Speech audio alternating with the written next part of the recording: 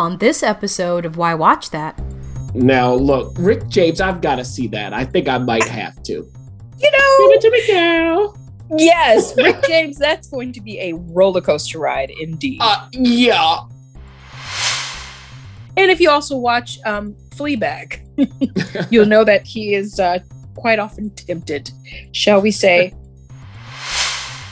Las Vegas is overrun by zombies, so much so that the U.S. government has walled it off and is going to nuke it. Some of them seem to be able to coordinate. Oh.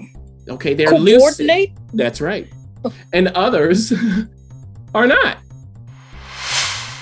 We're talking about Lupin. And this comes out Friday, June 11th. Lupin! It's just such a great... Wouldn't you want the name Lupin? Why not Lupin? Lupin! Arsène Lupin. Why Watch That is a podcast featuring the critic and referee who go head-to-head on a quest to discover the best movies and TV shows Hollywood has to offer. Expect the unexpected from the critic. Well, nothing gets past the ref. We do all the work, so you don't have to. Welcome to Why Watch That.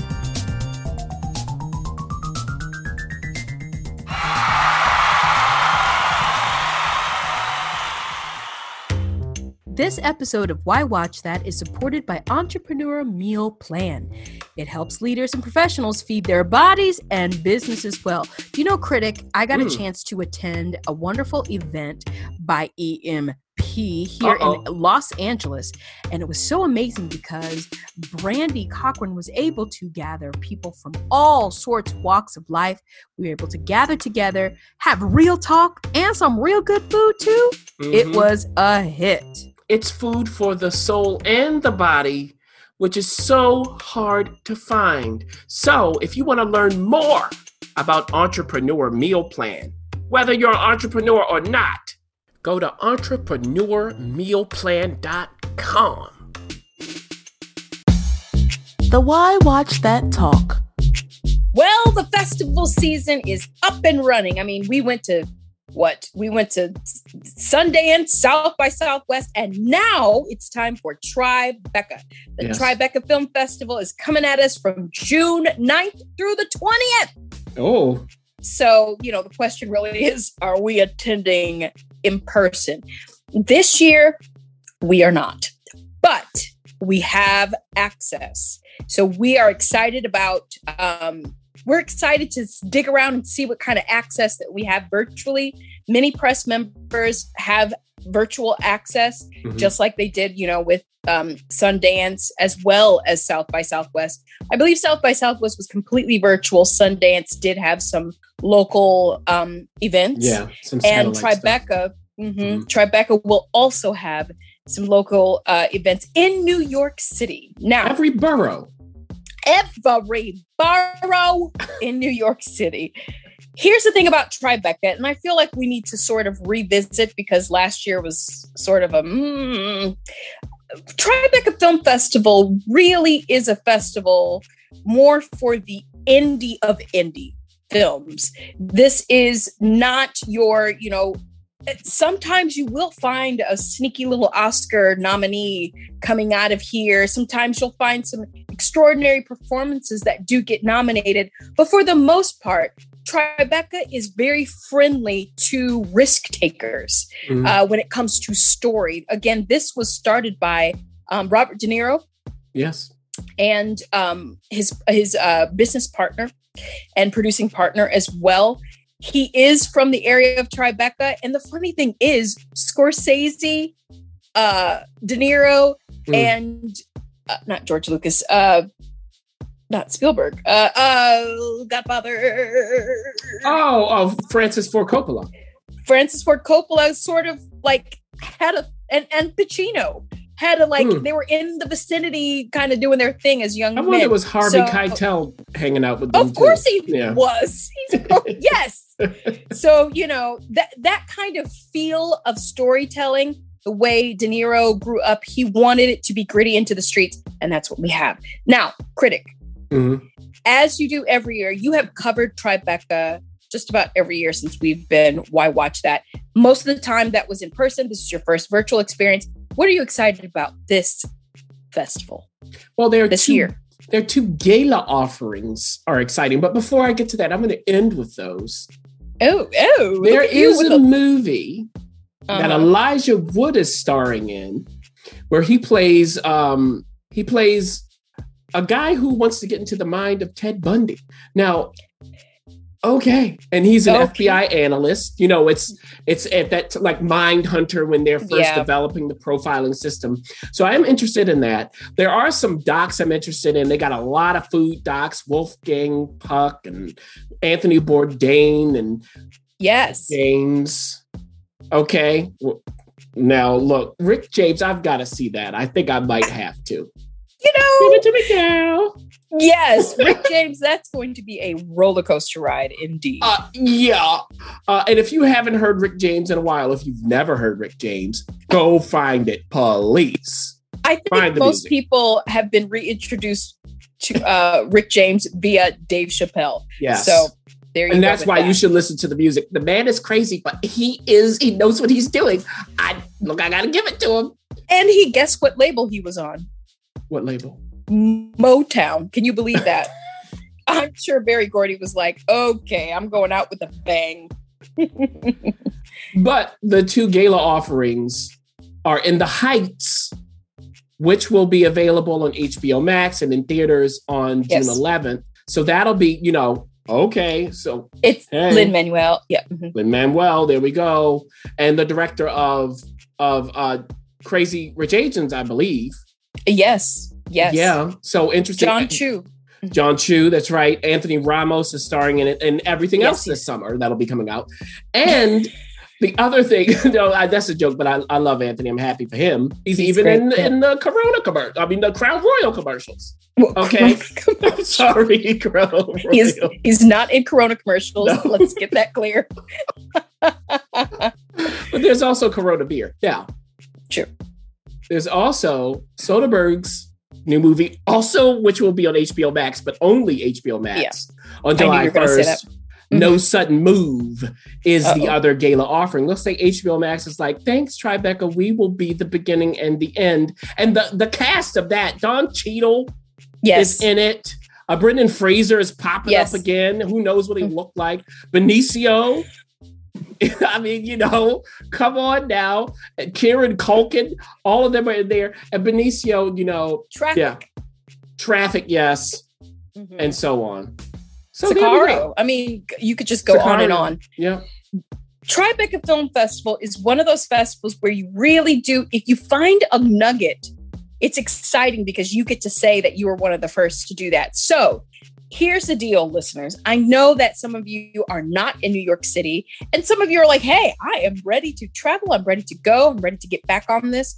You can actually partake virtually as well. You can go online at the tribecafilm.com and you can fish around to see if there's anything you're interested in. I know everybody's wanting to do the In the Heights. They're very excited about that. Not sure if that's going to be a virtual offering, but everything else may be worth a dig. So we welcome Tribeca Film Festival. Watch out, because here comes Why Watch That. A Why Watch That first look. We have a first look of a new movie on HBO. Now, if you know anything about this actress, you know that she is going to bring a certain caliber. Before we get into that, Bartlett Sher, who, is, I first came into contact with Bartlett Sher. We both did, I guess, from the theatrical world. Bartlett Sher is a very well-known director on Broadway, mainly plays some musicals.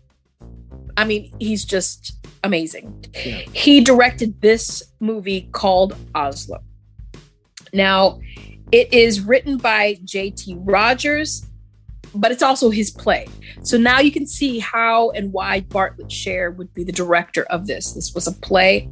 I did not see this on at all, so I'm coming in fresh. I haven't read this play before. Coming in hot and fresh.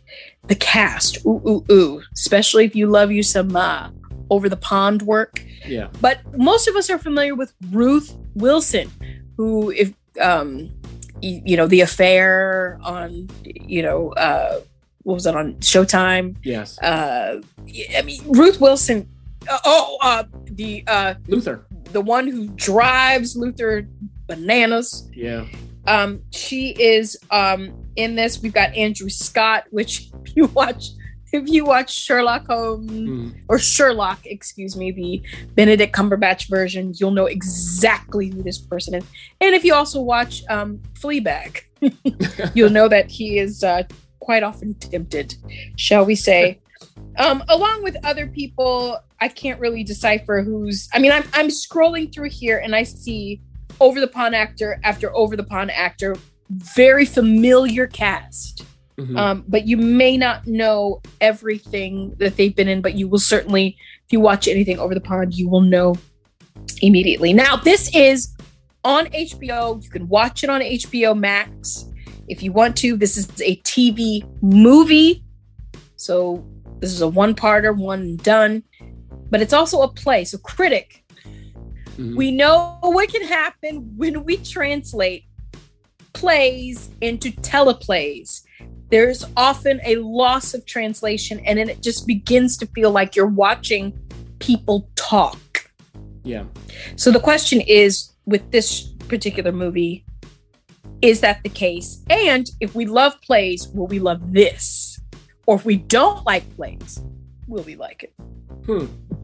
Yeah, and like you said, JT adapted his own play for this. Bartlett was the director of it on stage, Broadway, and so on. So same team. And it's about a real thing. It's about the Oslo Accords. So what happened is, of course, and this is even relevant now, between Israel and the PLO, the Palestine Liberation Organization. Of course, they were at loggerheads. The Palestinians were off of their land and so on, living elsewhere. They wanted to come back. Would Israel allow it? Well, they were having formal talks, supposedly. But behind the scenes, what happens is that a diplomat in Norway, played by Ruth Wilson, Mona, she says, I think if we do this back channel, not announcing it, where we can get these people to meet each other in person and get to know each other as people, this might be the thing that unlocks peace. And she brings her husband in, played by Andrew, to help facilitate this. So it has to be on the hush-hush. And they start with one person from each group coming together to see if this is going to be worth it. Then that progresses to 2 people from each. And of course, in the middle is Norway, and they can't show their hand in either direction. They have to be completely neutral, if that's possible. So how do they do this, right, is the question. And what comes of this? Well, if you know history, you'll know. If you don't, you'll find out in the show. And also, what's going on between this husband and wife pair? Do they always agree or not? And what happens if things start leaking out? Can they keep it under wraps and keep this thing going? That's really what Oslo is about. Now, what I would say is, if, like the ref is asking appropriately, the translation from a play to a TV movie, how does that work? Well, in the beginning especially, it felt cinematic. I will give them that. They do these, was it a flashback? Is it a flash forward? I won't tell you. When it comes to Mona, her experience, and they come here. So it's not just them in one room. That's not what's happening. But you do see that happen as well, where they sit in the room and talk. And the actors, the beats are just right. They have the rhythms, all of that's good. But what I would say is the personalities are the reason to watch this, I would say. The way those characters come off from the actors. There is a lot, they do a lot to build tension here. But after a while, it seemed a bit repetitive. And I just wasn't quite drawn in. They did a good job of translating the play to the screen. It's relevant again. It's acted with gusto. But I think that it's just not quite enough to tip you over the edge into going, oh, I'm riveted.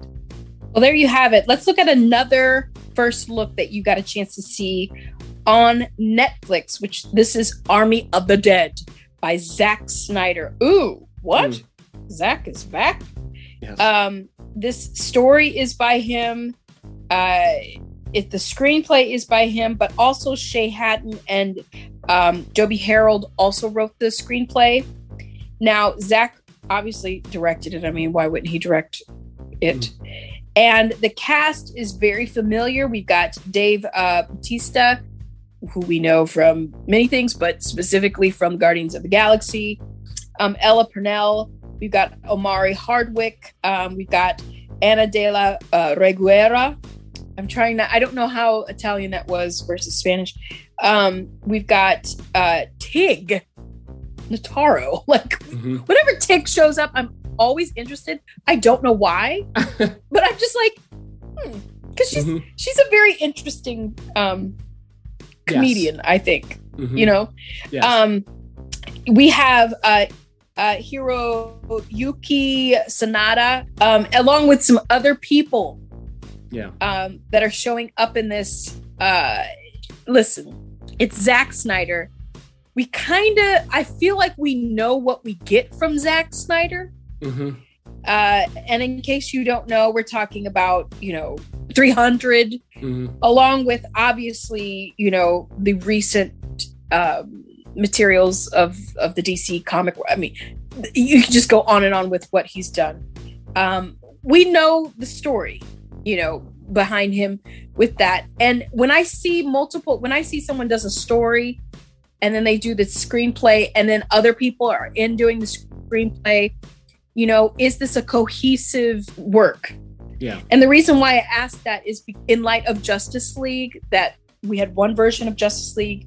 We had a very tragic personal situation with the Snyder family. And then we had to come back and do that. Is it cohesive? And it's on Netflix. So, Netflix is always like, we say it's a very give and take. What's going on with this? Yeah. And remember, Zach did Dawn of the Dead much earlier in his career. He remade that, and I really enjoyed that. Also, zombies. So what's going on here? It's Las Vegas. Las Vegas is overrun by zombies, so much so that the U.S. government has walled it off and it's going to nuke it. Okay? That's where we are.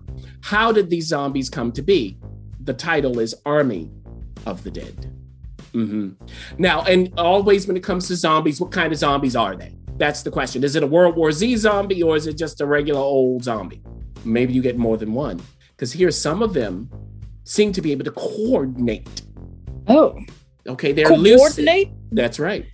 And others are not.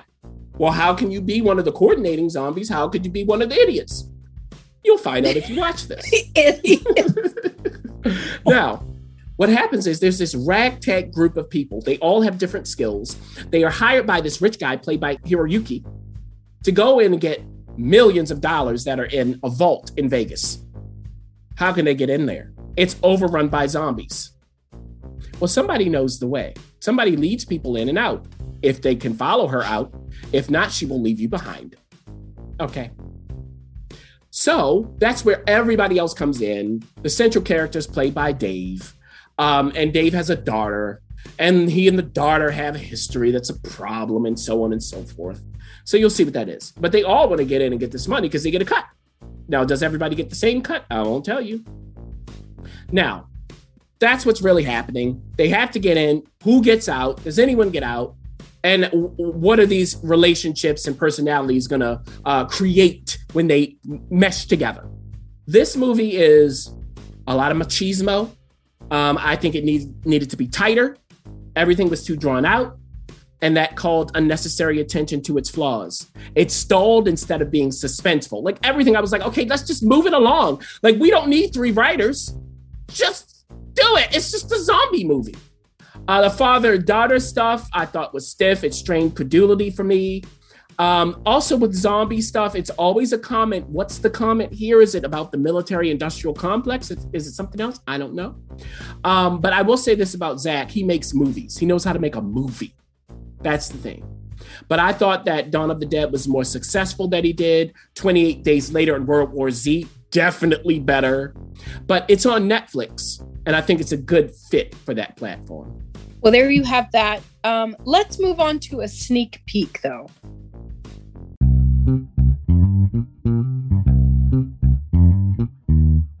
A Why Watch That sneak peek.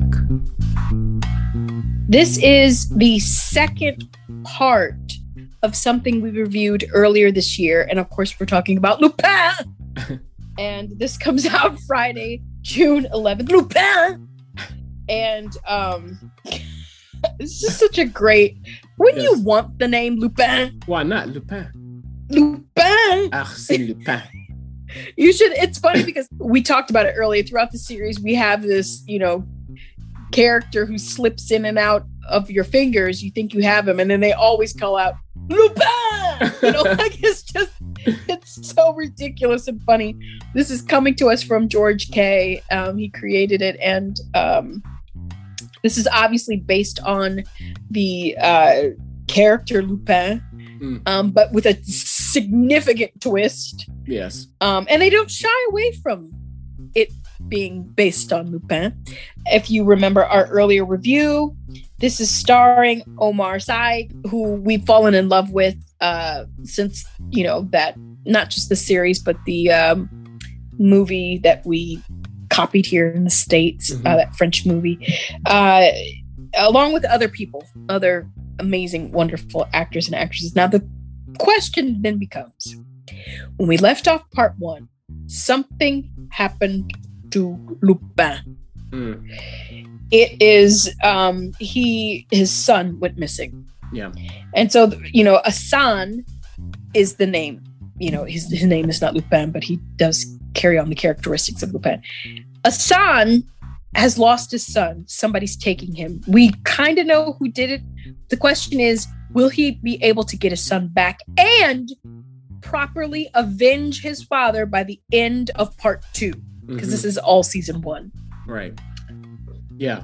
And that beginning is dealing with, Hassan trying to get his son back. What's that like? Why was the son taken? What do they want to do with the son? And what about the cops? Because the cops, remember, are on the prowl. There's one cop who, just like Hassan, is taken with Lupin, loves him, and he's the one going, I think this is the guy, and they don't listen to him. So how do they all meet together? Because that's what happens in part 2. All of these different factions start to get together. And in the end of this saga with the son, Lupin is framed. Oh, no. What?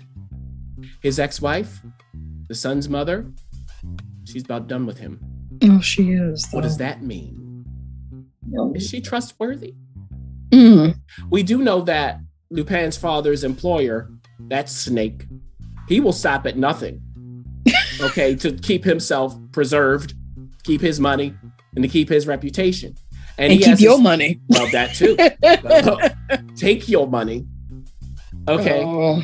And he has a daughter who Hassan has a relationship with. What's that like with this daughter? Is she in on it, or is she something else? I mean, they have a foundation. Is that foundation something you want to give money to? Okay.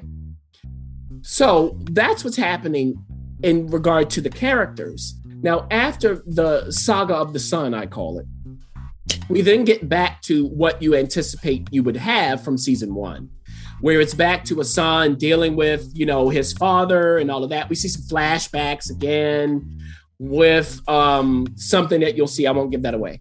And the question is, now that Hassan has been framed, can he clear his father's name and his name, keep his son safe, keep the ex-wife safe if he needs to, stay and away, put somebody behind bars, put people behind bars who need to be behind it, unearth the good cop from the bad cop, and stay ahead.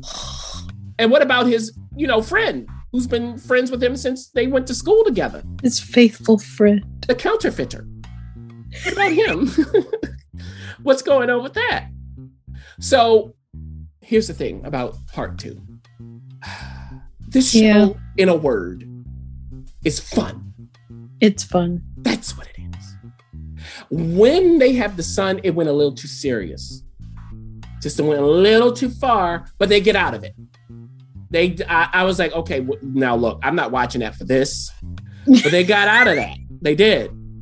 Now look, you still have the suggestions and the double crosses and the pursuit of revenge. That's what this does well. They come back to that. That's why people like it. So just know, if you start part 2, you might go, "Ooh, where are we going?" Don't worry, they'll bring it back and then you'll finish it. But part 1 is better than part 2. I have to agree. I did finish it as well. I agree with everything you said. I just want to say thank you so much for not making a nagging teenager. Thank you. Like a silly, literally like just that teenage son. Give me that son. I'll take that son. And we did have the nagging, well, not wife, ex-wife, a little bit. You'll find out what that is. But just, it was so respectful to that son-father relationship. Yes. Just wonderful. Now, here's the thing. It's a big success. Everybody loves Lupin. There's a season 2. How it ends, the question is, can they make a season 2? Yeah. And we both know the answer to that. The question is, will you know the answer to that? So there you have it. Ooh, Lupin, Lupin. Just fun. Now, fun. It's just fun. And it's such a great palate cleanser. They did get heavy. They started to get woke a little bit, because it is a black, it's not just a black man, but it's like a very striking, beautiful, tall, grand, a conspicuous black man. I mean, it's like, how is he going to disguise himself? Right. And then, you can't ignore that, but also they acknowledge it in the middle of the season. So it's kind of like, well, y'all, like, we should have just pretended not, Yes. It's almost like Jack Ryan. They talked about Greer being a spy in Russia, and he's black. He's black. Black man spy in Russia. I mean, not that it's impossible. It's just that a little hard to maneuver. Completely agree with you on that. Lupin is a success. Now, if you want to see any of these, you can check it out. This is just our thoughts, but you'll have to make up your own mind.